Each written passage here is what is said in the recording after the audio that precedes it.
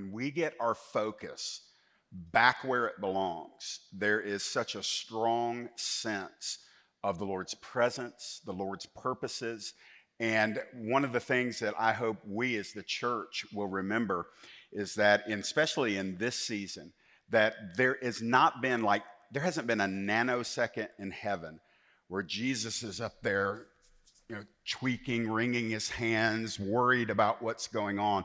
When we get into the throne room, and if we can use our spiritual eyes to behold the Son of God sitting on the throne, I'm going to tell you what you're going to see in his face. Two things primarily in this season. You're going to see incredible love beaming out from his countenance, but you're also going to see sovereign resolve. That he sits on the throne, not so we can write songs about it. I love the songs, but he sits on the throne because he governs the cosmos from the throne. And so if you woke up today wondering who's in charge, it's the same one who's been in charge since before time began. It's Jesus Christ, the Son of God, who loves you, who called your name, who brought the gospel to you, who saved your soul after he paid for your sins, who's working all things together for your good and my good because we've been made those that love him and are walking according to his purposes. And so one of the things that I think we're going to have to do by faith, maybe every day, maybe multiple times a day in this season, is shake the nastiness out of your head. Like just speak and preach the gospel to yourself and praise the Lord out loud so your own ears hear your own mouth, reminding your own soul that the Son of God is working all things together for good. I believe we had a pre-service meeting. I can't remember who said it. I think it was Billy. It may have been Billy or Hazen. But we love the concept of bringing beauty from ashes. We're familiar with that biblical concept that the prophets had prophesied that God is and does and will bring beauty from ashes. But we always rush straight to the beauty and we forget, in order for that prophecy to come true, what does there have to be first? Ashes. Ooh, little effect there. There has to be ashes. And so, friends, let's not feign shock when it gets a little ash-filled in our lives. Let's recognize that it's all a setup. It's all a setup, that the glorious return of the Son of God is going to shine against the backdrop of some rather intense and dark, desperate times. And so when we see these things come into pass, if we'll just stay fixated and lock eyes with the Son of God, with Jesus Christ, and remember what he has said, and remember what he has done, and remember above all things who he is in this season, and I'm telling you something, sorrow and sighing will flee. That negative desperation, there's a holy desperation that I'm an advocate for. I want holy desperation in hope towards the Lord. But there's another kind of desperation that doesn't have anything to do with the Lord, and that's a desperate, frantic seeking for something to lean upon so you'll regain your sense of peace and comfort or nirvana or whatever it is you want to call it. You just have to sometimes just lean on nothing. And take those same hands that grope in the dark for something to clutch and hold to, take them and just bring them empty before the Lord and just lift them up and surrender and worship. Some of you need that this morning. Some of you literally, we need oh Lord, here it comes. I can already feel it. We need a colonic of the Spirit that purges out the waste that's in our soul.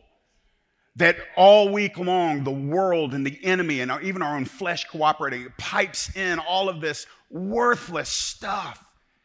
And we dabble in the kingdom, but we gorge on the world and its narrative. And then we show up on a worship gathering or a prayer meeting or at work or in the home, and we wonder why we've got this sense of ickiness on our spirit. And it's because, guys, what's true in the physical is true in the spiritual. We are what we eat. We become what we ingest. And so I'm going to advocate for all of us to start ingesting copious amounts of the kingdom through the word, through worship, through fellowship, through prayer, through serving one another, through loving. Doesn't mean we bury our head in the sands. I'm not saying go around and see no evil, speak no evil, hear no evil, that kind of thing.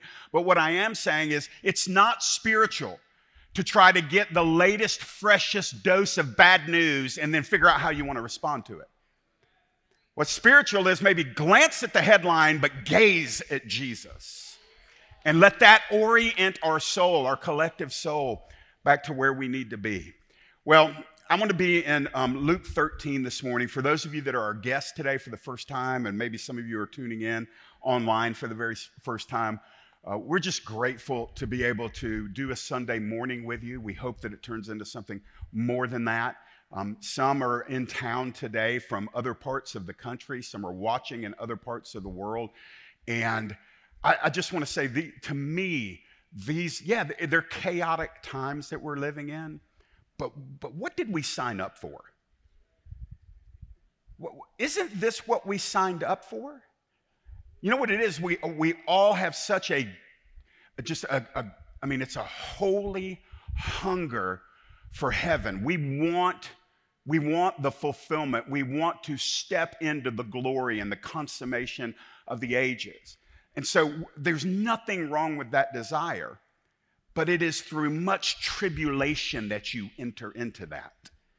And so I just think that this is a great season for the children of God to manifest a diligence,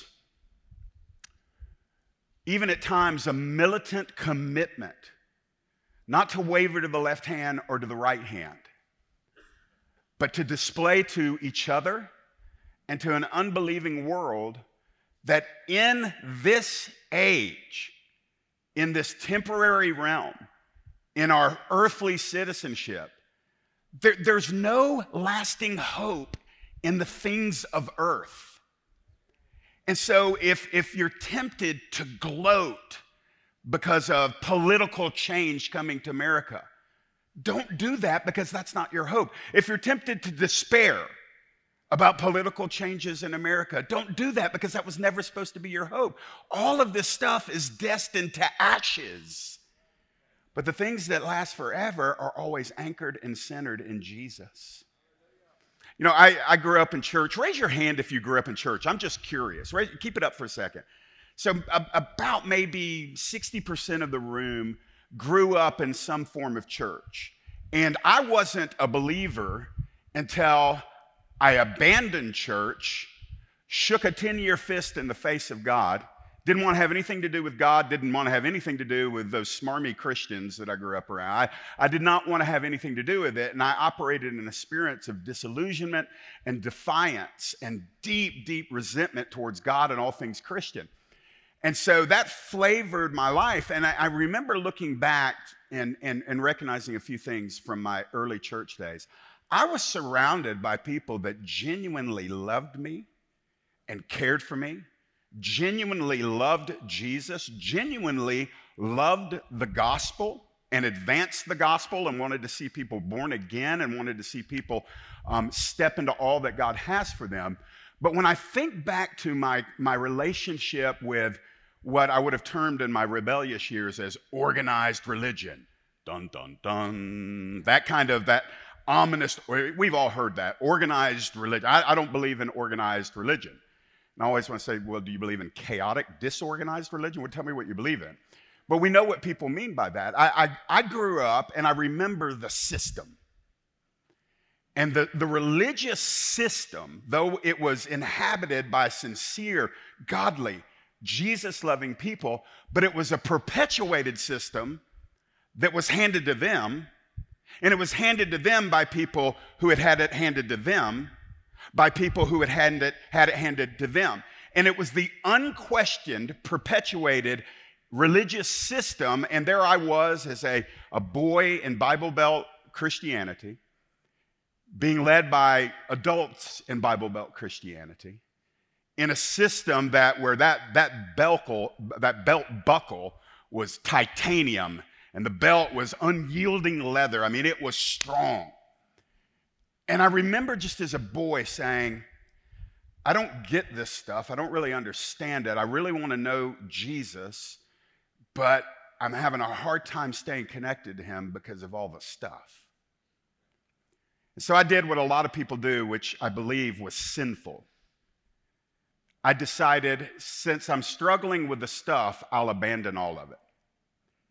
And I made up my mind that I would be a maverick, and me and God would develop our own understanding. And so I did what a lot of people do when they get a little disillusioned with Christianity, I decided I would just develop my own understanding of God and my own interaction with God. And let me just tell you, that little science test was an abysmal failure.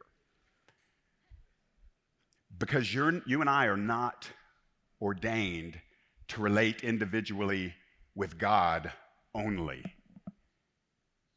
It begins there. But God has initiated the process of redemption so that we will be a family, that we will be a collective group of redeemed people who have different skin color. We have different, in this life, we have different priorities and pursuits to a certain extent. We carry a slightly different fragrances about who we are and how we live, but he gives us one thing that we don't differ in, and that is a centralized identity in Jesus Christ. And so he brings us together. As flawed as we are, and if you're here today and you're not a believer in Jesus, I want to go ahead and make a corporate confession. We know we are flawed. I'll strengthen it. We fail. I'll strengthen it again. We sin. I'll strengthen it and come into agreement to a certain degree with the narrative of the culture. At times, we Christians can be hypocritical. We can bark at the culture about something that we're failing to process in our own lives. We can do all of that. And so I want to confess that, and I want to say this. Don't let that be a distraction from Jesus Christ, in whom there is no conflict of identity. He is who he says he is. He will do what he says he is going to do. He's doing it right now. He's actually working in every single individual life in this place, whether you've yet believed on him or not, wherever you are along the spectrum of your relationship with God. He is intentionally working with you individually to bring you into a collective redemption that he offers anybody. And when we get to glory and we're no longer having to even deal with the systems down here and the struggles down here and the flaws and the inconsistencies and the heartbreaks and all of those things that nag and drag on our soul. When we enter into it, we will look at each other in our glorified state, and there will be an unbridled love for him and an unbridled love for one another. That person you're mad at today in the body of Christ, y'all are going to be so happy to see each other in glory. You might as well make up now. You might as well just go ahead and get it settled now, because you're going to see each other. I have a little bit of a warped sense of humor, but sometimes I think, like, if I'm mad at somebody down here in the body of Christ, and let's just say we go out, I just picture the Lord letting that person and me enter at the same time and having to look at each other. First person I see, the first one I see, and be like, sorry, Take care of all that mess now. Deal with all of that now. So, Jeff, what are you talking about? I believe we're at the back end of the age. I'm not a date setter. I'm not an hour setter. But I want to be discerning. And even if I'm wrong, I know that physically I'm running out of time. I know I have a date with dust, and I know you do too. And so every single day we're alive, we're moving closer and closer to that unspeakable, immeasurably glorious moment where we step into the presence of the Lord. And I want to finish well. And I don't want to come up short. And I don't want to live by excuses. And I want to be free of resentment. And I want to be free of all of the snares of the enemy who spends his time orchestrating, calculating, and strategizing on how he can steal, kill, and destroy. And that's not a generic out there somewhere. That's for your life. That's what the enemy is doing today. They have nothing else to do except to come up and resist, to seek, to kill, steal, and destroy that which brings God glory. And I don't want to cooperate with him on the most minute level. And so I think about the spirit of religion. And I think about how it's such a flippant term that I've used in a spirit of religion. And oftentimes we use that phrase, spirit of religion, and if you're not aware, you're in a charismatic church. And charismatics, we have a lot of phrases that we like to use, and spirit of religion is one of our favorites because you know how we use it sometimes? anything we don't like. I don't want to deal with her. She got a spirit of religion on her.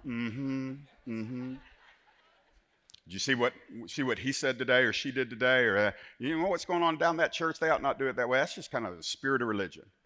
And the spirit of religion has come to mean anything from, you know, somebody extravagantly, publicly putting on a display of worshiping God with no harness and no bridle and just lavish. People are like, well, she's drawing attention to herself. That's just a spirit of religion. It can mean that extreme, or it can mean a discipline, a resolute commitment, a resolve.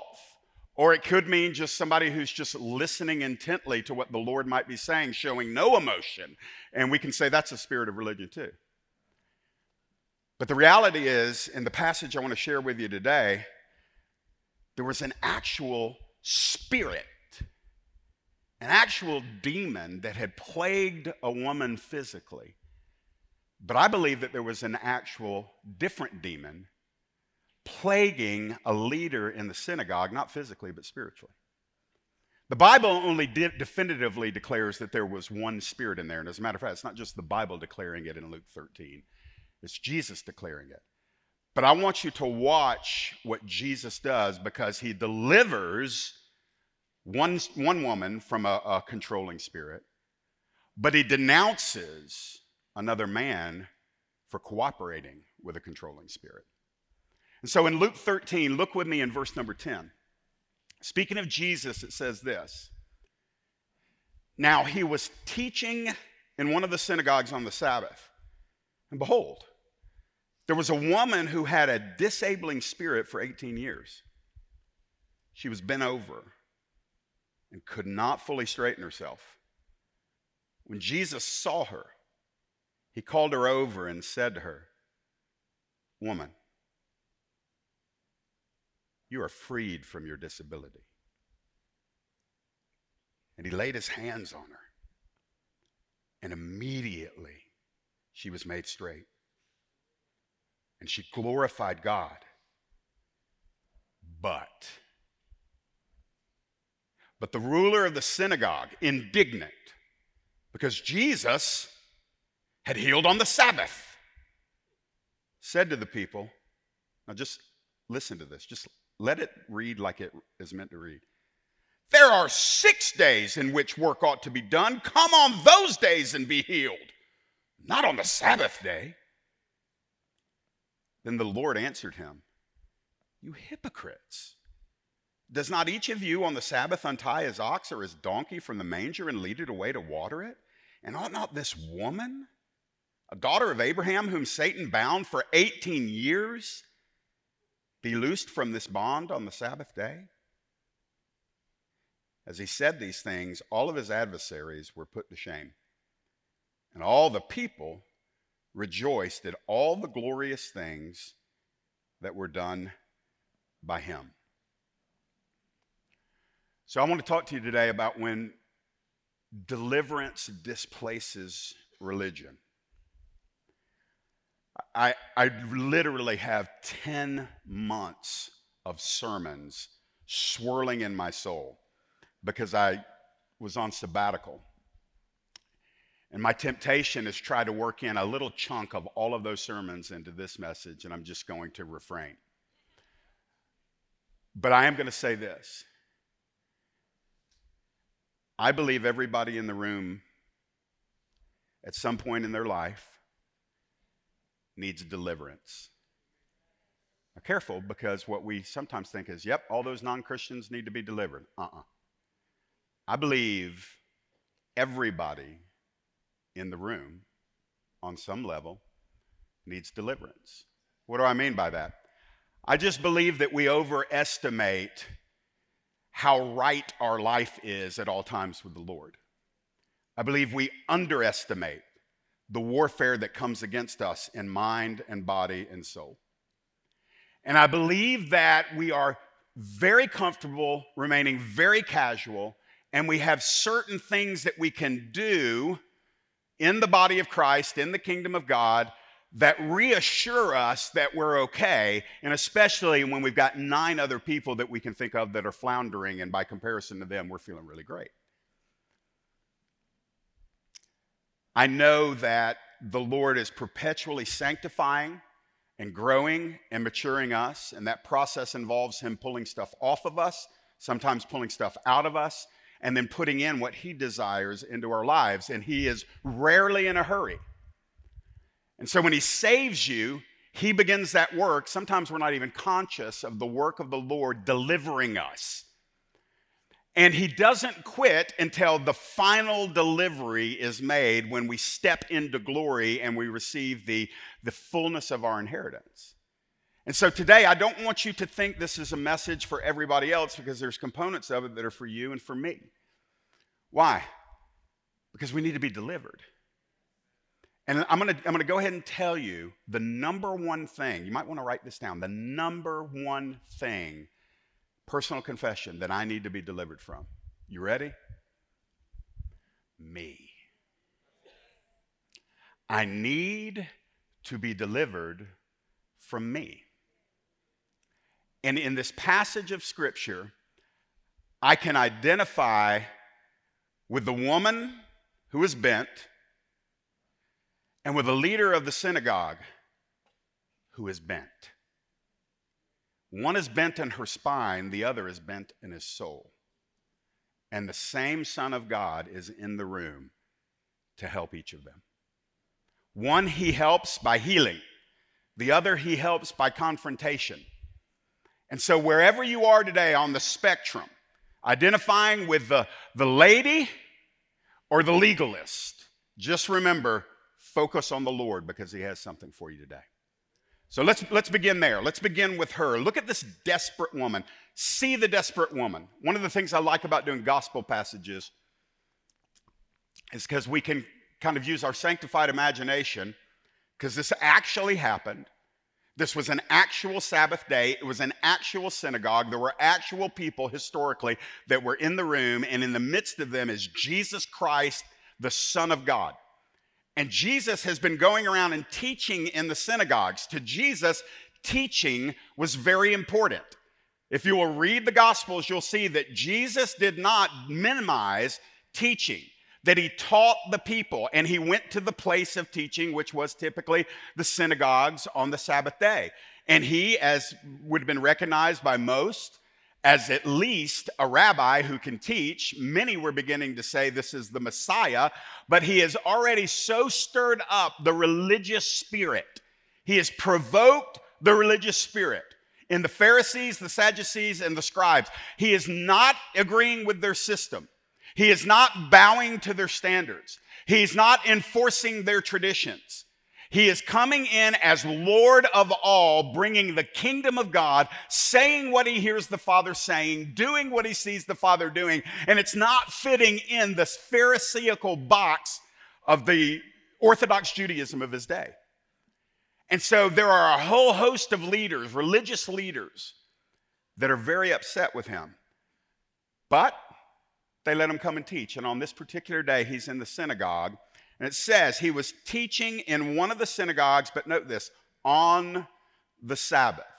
So if I can kind of bring it into something we might better identify with, because we weren't around in the first century, we weren't in the Middle East, and we weren't in a synagogue, but it would be somewhat akin to the equivalent of a formal time of meeting for a local church service. Everybody walks in the same way they walked in the Sabbath before, and they sit down. They know who's going to do what. They don't know exactly all of the details, but they have a general idea about the flow of how things are going to go. And so it is very normal. It's very much a part of their culture, but it's also a part of their expression. There would have been people in that room that were coming out of habit. There would have been other people in that room that were coming desperate to hear something from Yahweh.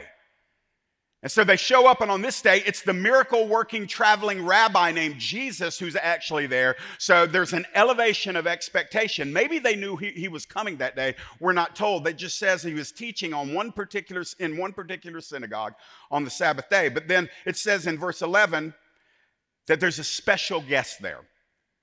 It says, behold. When you see that word in your Bible, it's an attention getter. It means take note of this. We would say it in our way, hey, check this out.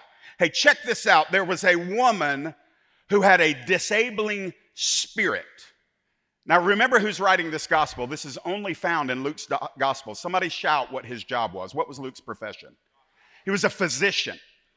So Luke, as a physician, has the mind and the spirit to be not, he's not saying, well, she had a curvature of the spine, which she did, that was inflicted by an infusion of bones moving into a mass that kept her at a level that she could not straighten up from. It's not a medical situation. Luke, the doctor, says she had a demon.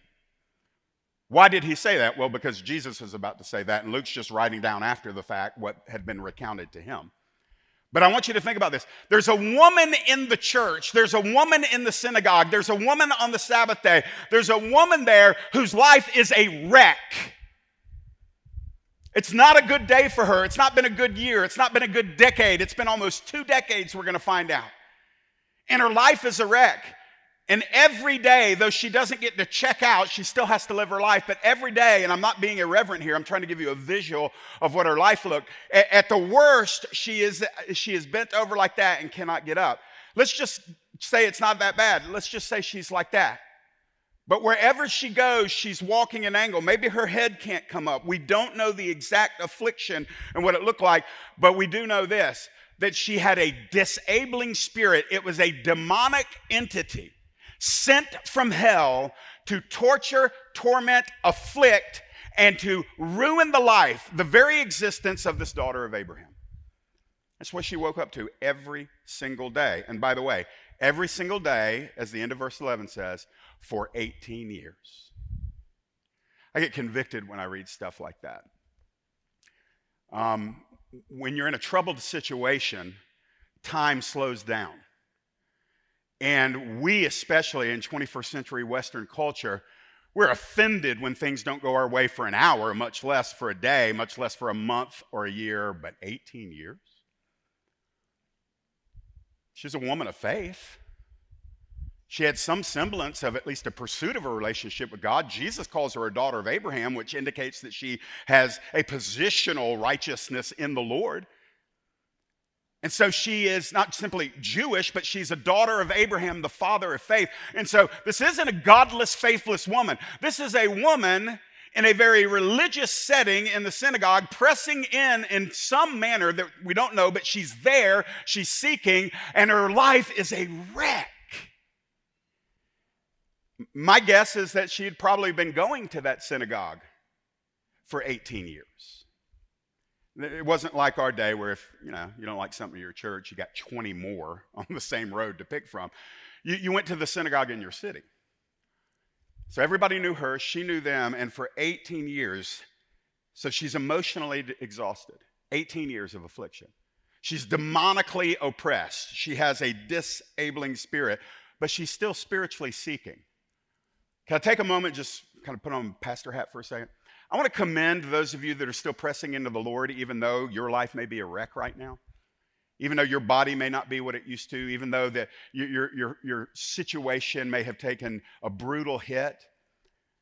Maybe your home isn't what you thought it would be. Maybe your finances have imploded. Maybe your own aspirations in the kingdom of how you thought things would go, maybe they bottomed out somewhere along the way. And yet here you are, even in weakness, even though it may be a partial struggle, but you're still pressing in. You're saying, I have enough faith to get up and do what I can do, even though I can't do what I want to do. I'm going to do what I can do. I'm going to seek the Lord again today.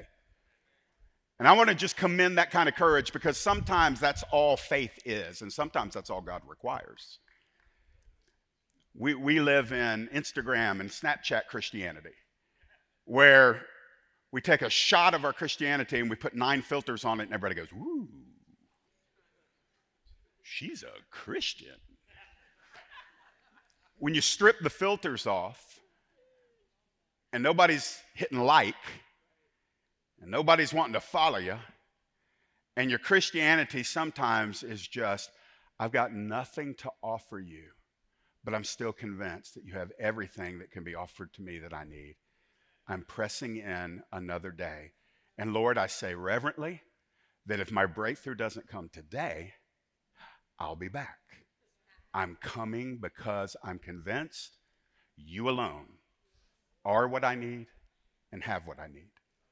Maybe something like that's going on in her heart and mind over these 18 years. But get this, spiritually seeking, demonically afflicted, emotionally exhausted, and just, in the bottom line, she's physically wasted.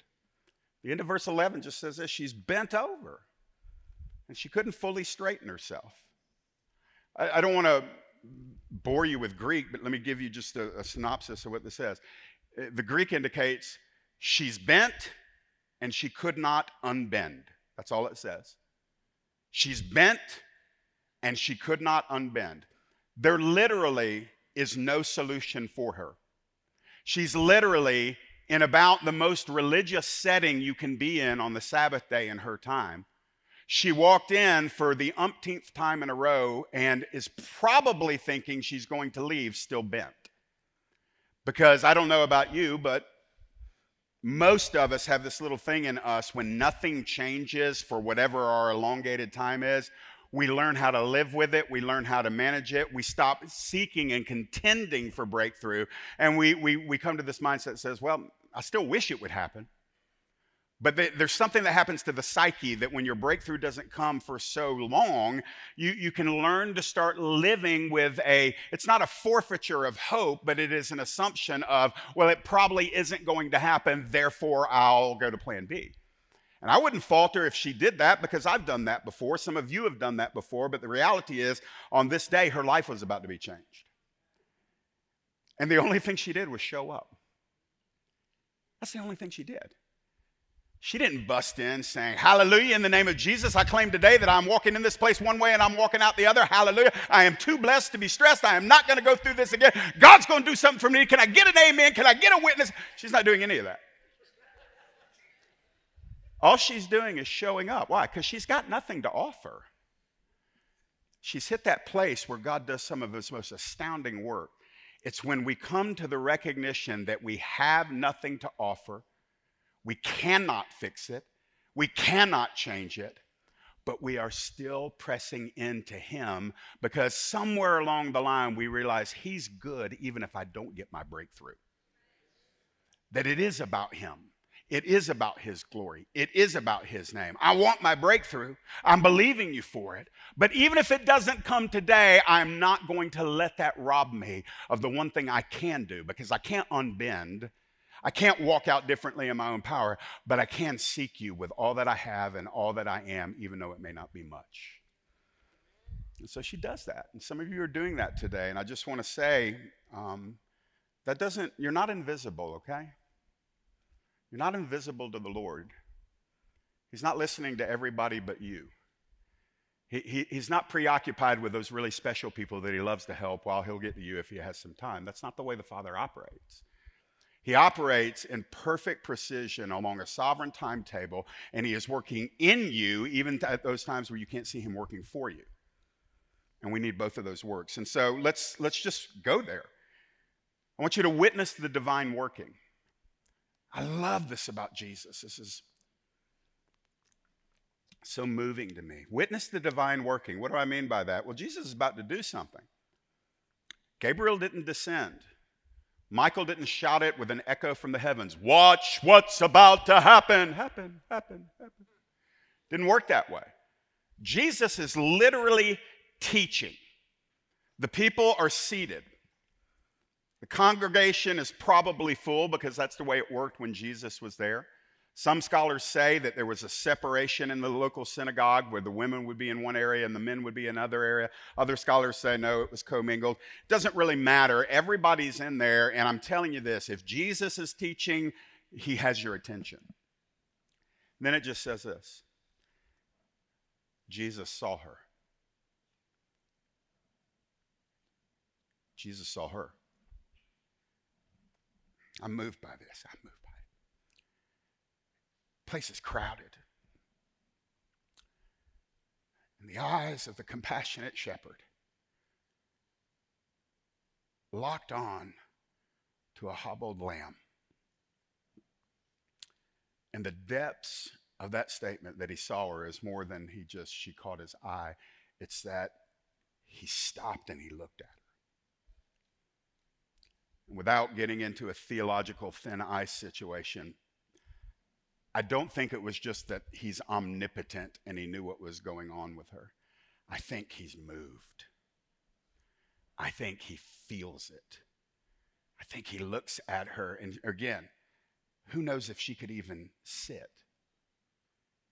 But when he sees her, she's irregular. She's not as she was formed. And he's stopping, and he looks at her, and she's registering. And he is God, so he knows her story, but he knew her story before he walked in the room. But in the moment, with everything that was going on, including a teaching lesson, hear me on this, because this is actually what's about to make the synagogue leader mad. Jesus is about to mess up the order of service. He's about to depart from planning center. All the musicians and the team here know exactly what I'm talking about. He's going to call an audible. Why? Because he saw her. He calls her over, and he said to her, "Woman, you are freed from your disability." Do y'all remember in the 90s when T.D. Jakes preached this and it got famous and he wrote a book on it and they made a movie out of it? Woman, come on, thou art loosed. King James has got some good ones in there, buddy. I tell you. Woman, thou art loosed. ESV, not as dynamic. Same principle. Woman, you are freed from your disability. Now, mark a couple of things. She didn't have to do anything to get his attention. He saw her. She didn't have to parade her need in front of him. He saw her. And he didn't just see her. He called her. She didn't even call out to him. She didn't even say, "I've got an unspoken prayer request," which wouldn't have been unspoken because everybody would have seen her need. He saw her and he called her. He called her to come to him with her struggle, with her stoop, with her perhaps pain, with her slow shuffle. And by the way, put yourself in her sandals for a second. Suddenly, she's the focus in the entire synagogue gathering. And most people in her condition would not have liked that. But she didn't let her pride prevent her breakthrough. And when the master calls, and maybe she saw him seeing her, she got up and she does the best that she can to shuffle into his presence. And every eye is on her, but her eye is on him. And he just says this. It's not fanciful. It's not flamboyant. It's not astounding. He just looks at her. He's talking to her. He's not saying, "Hey, everybody, watch what I'm about to do. Hey, check this out. Get out your phones. Here comes something awesome." He looks right at her. But why? Because sometimes he makes it about you.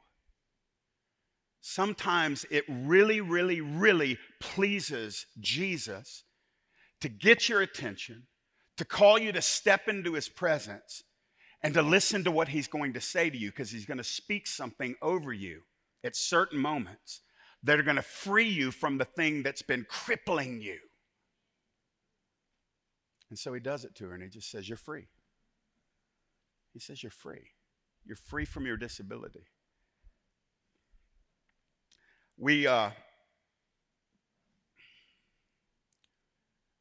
I think we are probably going to need to humble ourselves in a very specific way as we press into whatever's next. I think one of the ways that all of us, and especially a guy like me in leadership, worship leaders, mentors, disciplers, missionaries, maybe even parents in this context, those of us that are exerting intentional influence in the kingdom for the betterment of other people, we need to, and especially in the context of gatherings, we need to recognize Jesus may be choosing a season where he works very differently than he has been working. Guys, I want to say this, and this is something we can all work on together. We are addicted to sensationalism. We are addicted to neon. We're addicted to kapow. And listen, I like kapow. And sometimes God kapows us. I'm not against it.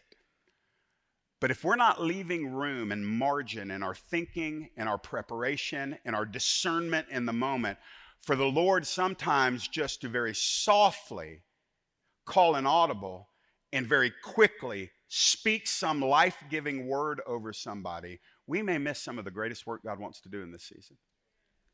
Because I sense this in my spirit. I sense that the Lord, in his cultivation of an end times bride, part of that cultivation is he wants her to be a bride that listens because she loves the sound of his voice. And sometimes with all the noise and all the hype and all of the kapow, sometimes we miss the whisper. And it's sometimes in my life anyway, the whisper has held the most transformational moments for me. And so she gets that whisper from Jesus in the synagogue. Now, I'd love to just bless you and we could leave right now and we'd, go out feeling ooey gooey about the Lord and that would be awesome. But let me give you this next to last part that he did with her. He didn't just see her and draw her. He actually delivers her. This actually happened, okay? Let your Bible speak reality to you. It's not a metaphor for something else. This actually happened. He laid his hands on her. By the way, total no-no for a rabbi to lay his hands on a female, especially in a religious setting in the synagogue. You don't do that in Jesus' day. That's not something that was common in the culture. Men just didn't connect with women in that kind of way, and Jesus just didn't care. Jesus wasn't interested in saying, before I release my sovereign, healing, delivering power, could you please give me a checklist of the taboo things that you would be upset with me about? You know why he doesn't do that? Because he's in charge. And so he lays his hands on her. Listen, chances are nobody had touched that woman in forever. She would have been stigmatized in Jesus' day. If a person was afflicted like this, the religious spirit, part of the religious spirit's narrative is, she must have sinned. What did she do? And Jesus is very clear, she didn't do anything. The devil did it. He laid his hands on her and immediately she was made straight. And I love this. She got her worship on. She glorified God.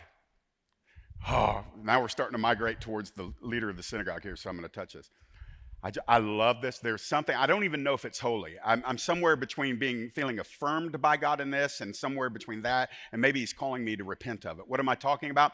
There's something within me that rejoices when I'm in a setting and somebody gets touched by the Lord and they lose it.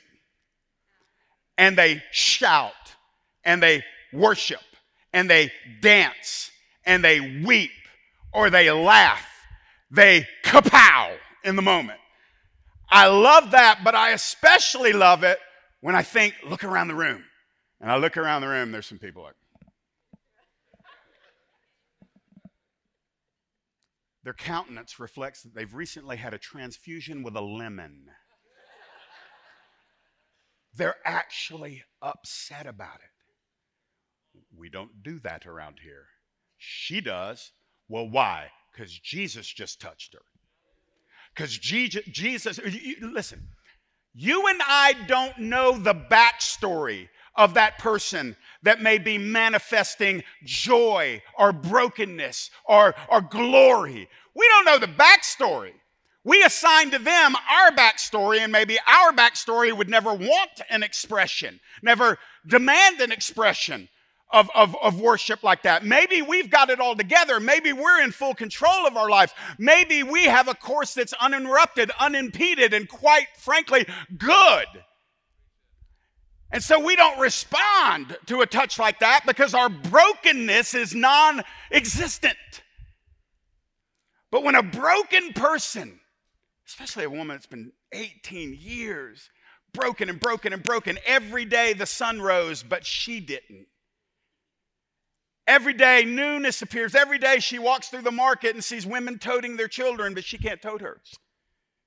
if she has any. I mean, 18 years, especially in the first century, that could be half a lifetime or a third of a lifetime. And she just went to church one day, and the rabbi that's teaching stops his lesson and says, "Daughter, come here." And as she comes forward, trembling, embarrassed, not knowing what's going on, but feeling compelled not to be able to resist this call of the Lord, she stands before me and goes, "You're healed. You're healed. Your disability's gone." And immediately, the Bible says immediately, like she's trying to look up at him, and he puts his hand on her, and he speaks the words, and she straightens up. Now, let me tell you how you don't respond to that. "Thank you. Continue your lesson, Rabbi." And you were saying? She messed up the church service. Why? Because she started worshiping and praying, and that synagogue had never seen anything like that before. Because nobody had gotten a breakthrough. Why? Because the spirit of religion had ruled that synagogue. And we're about to see, say, "Jeff, that's judgmental. How can you know that?" I'm about to show you in the text.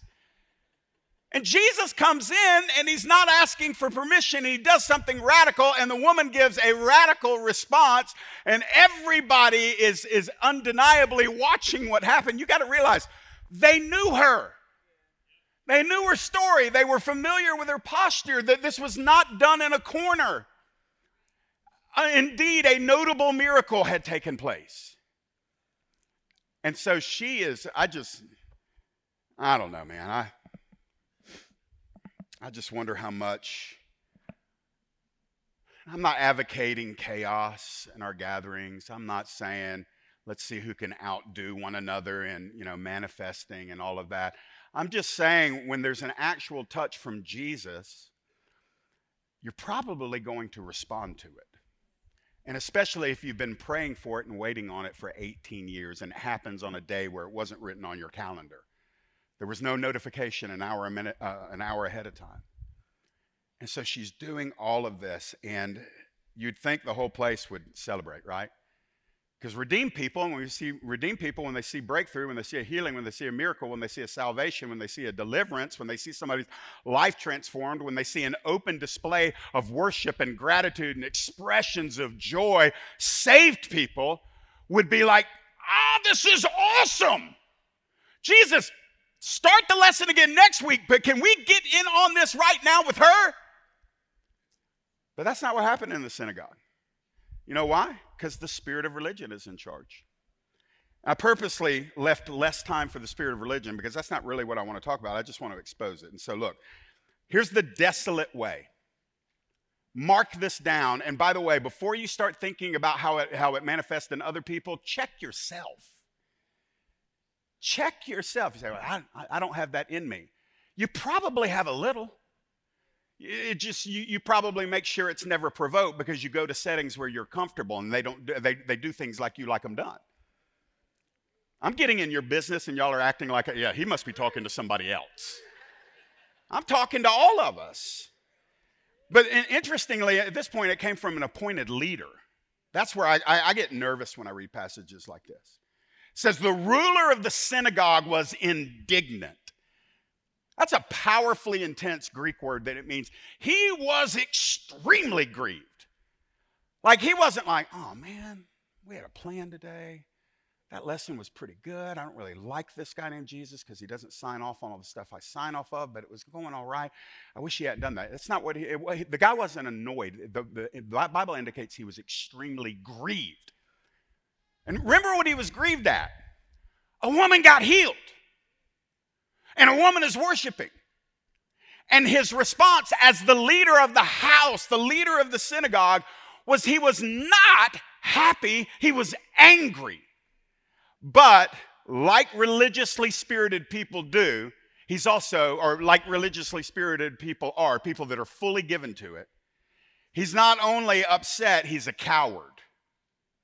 Because if he's upset, what should he have done? Well, he should have gone to Jesus. He doesn't. Because religiously spirited people are hyper passive aggressive. And they will always get their point across without quite putting themselves out there to take any shrapnel that might come back on them.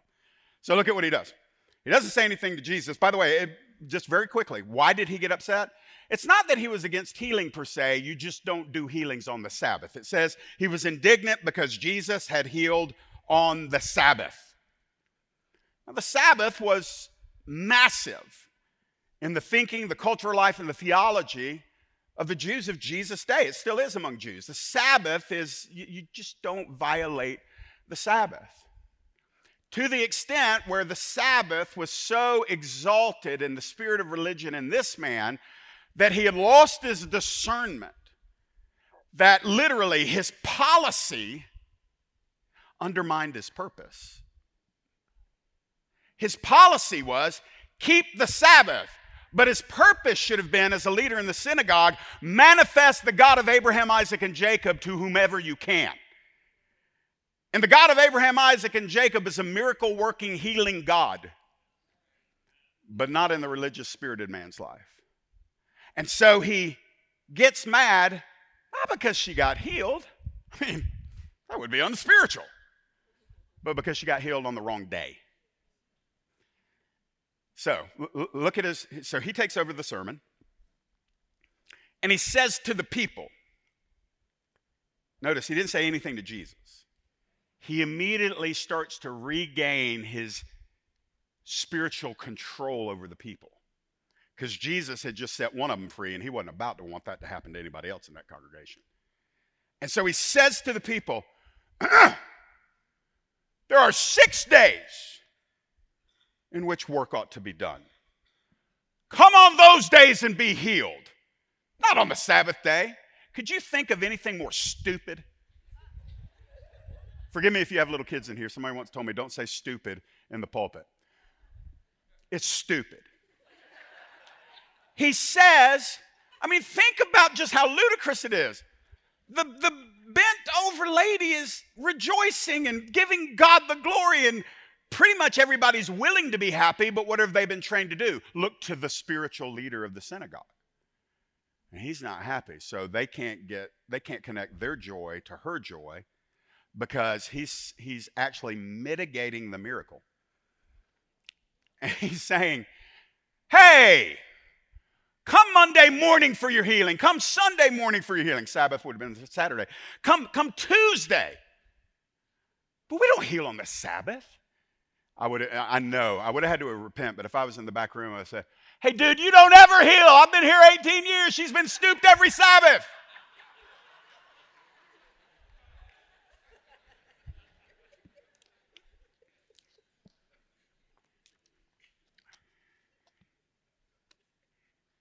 She'd been coming there 18 years probably with zero help and no results.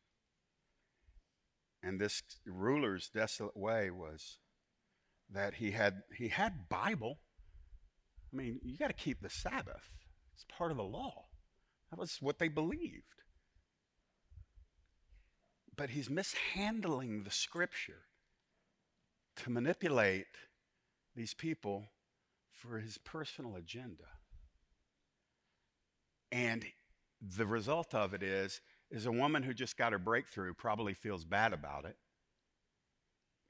And the people missed an opportunity to glorify, to praise. And Jesus, he's bringing the glory of heaven into that room. And it's being fought by the spirit of religion. So let me give you this, and we'll get done here. This is what I want us to do. I want us to employ discerning wisdom about this, because this is me potentially, this is you potentially. We have to be able to see our collective selves in this season, in this age. Hear me on this, especially those of you that came from where I came from in the kingdom. The expression of Christianity moving forward is not going to look the same. It's not. It's not going to be relegated to a Sunday. I don't want to be a prophet of doom, but I do want to speak the truth. I literally believe with all my heart, I don't know when, that what we're doing right now, meeting together in what our culture would call religious freedom or religious liberty, I believe it'll be gone one day in America. I believe that.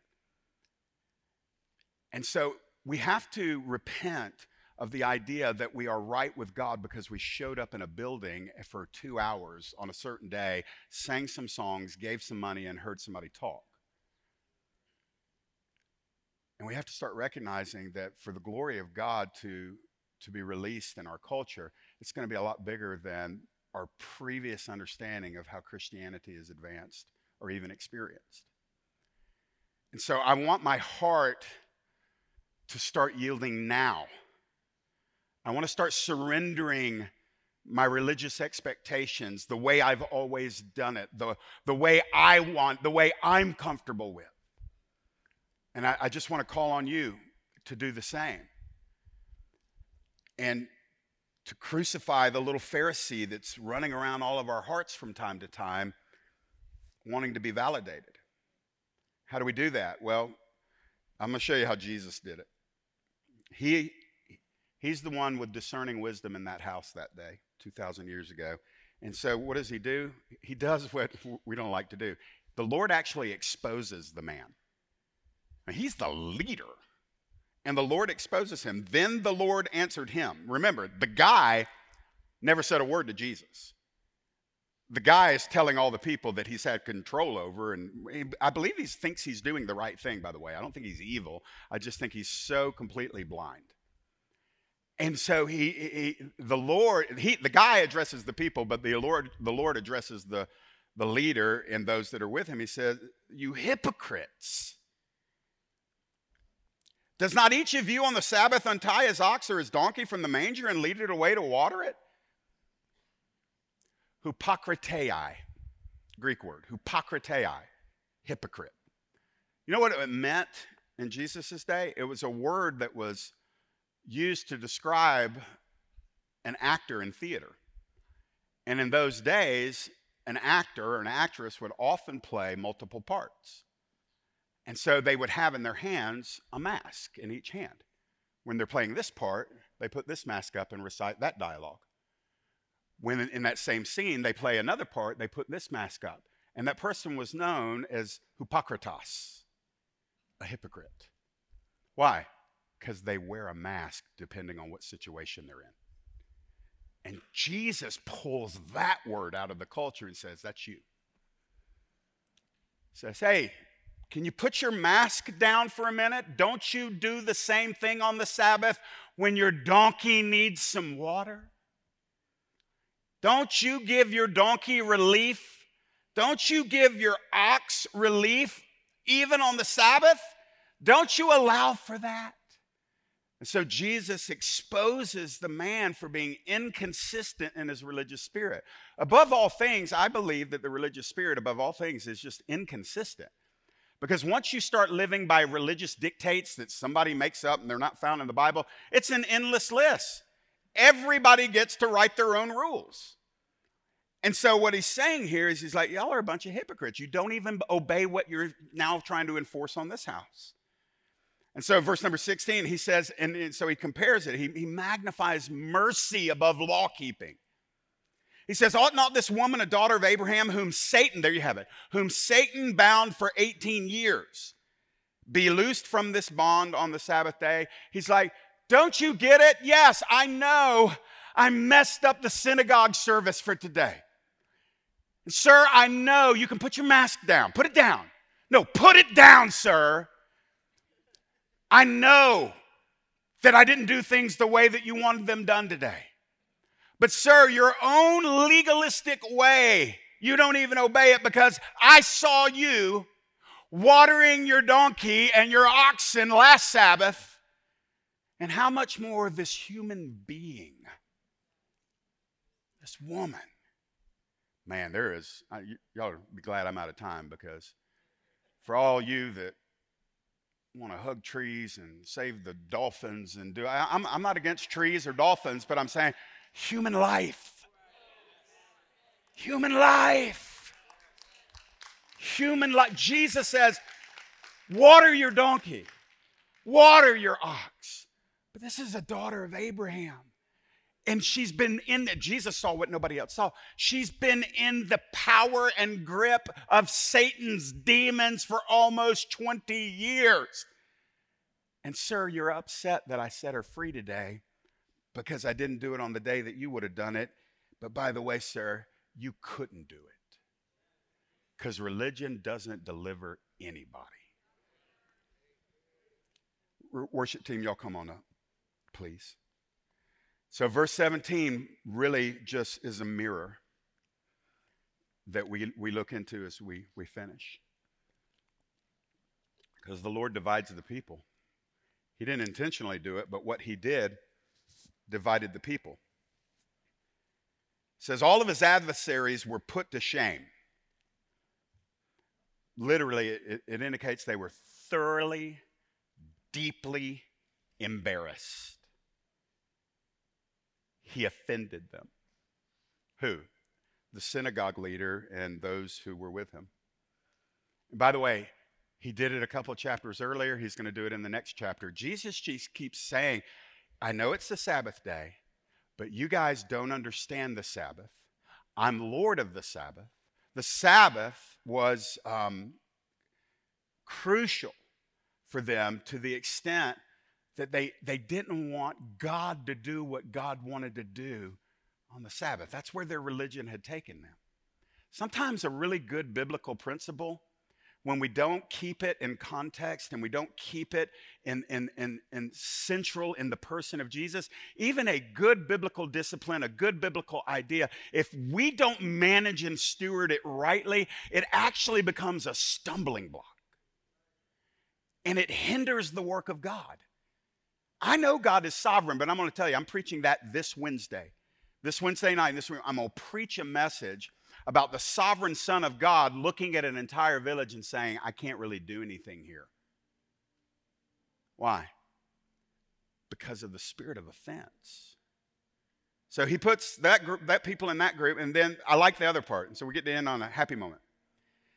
But it says, all the people rejoiced at the glorious things that were being done by him.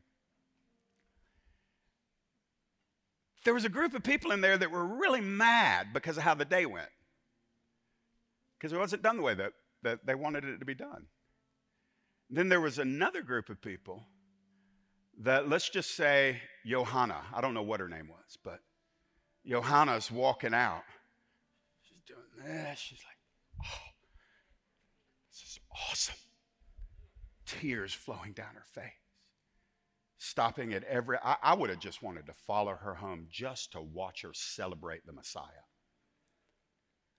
And there were people there that day that said, church got messed up today. We didn't even get to finish the sermon. But man, we've never seen the power of God like that. And those people said, I want more of him. I want to know who he is.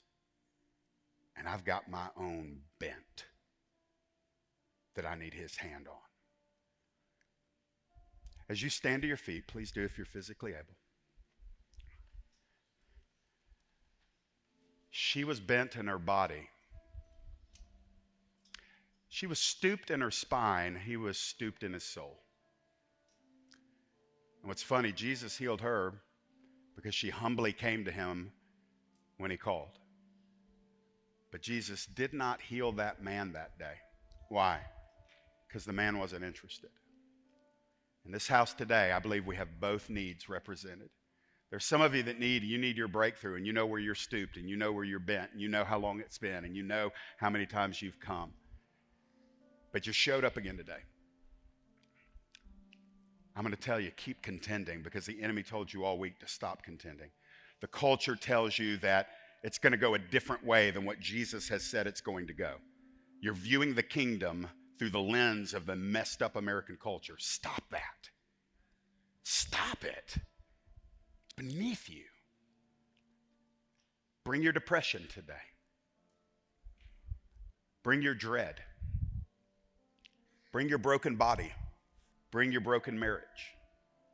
You bring it to him. You're not bringing it to me or Billy or Dustin or Hazen or anybody. You're bringing it to him. You're stepping forward and saying, I'm going to answer the non-audible call, but I hear it in my heart. I'm coming today. And for some of us, drop your mask. Drop it.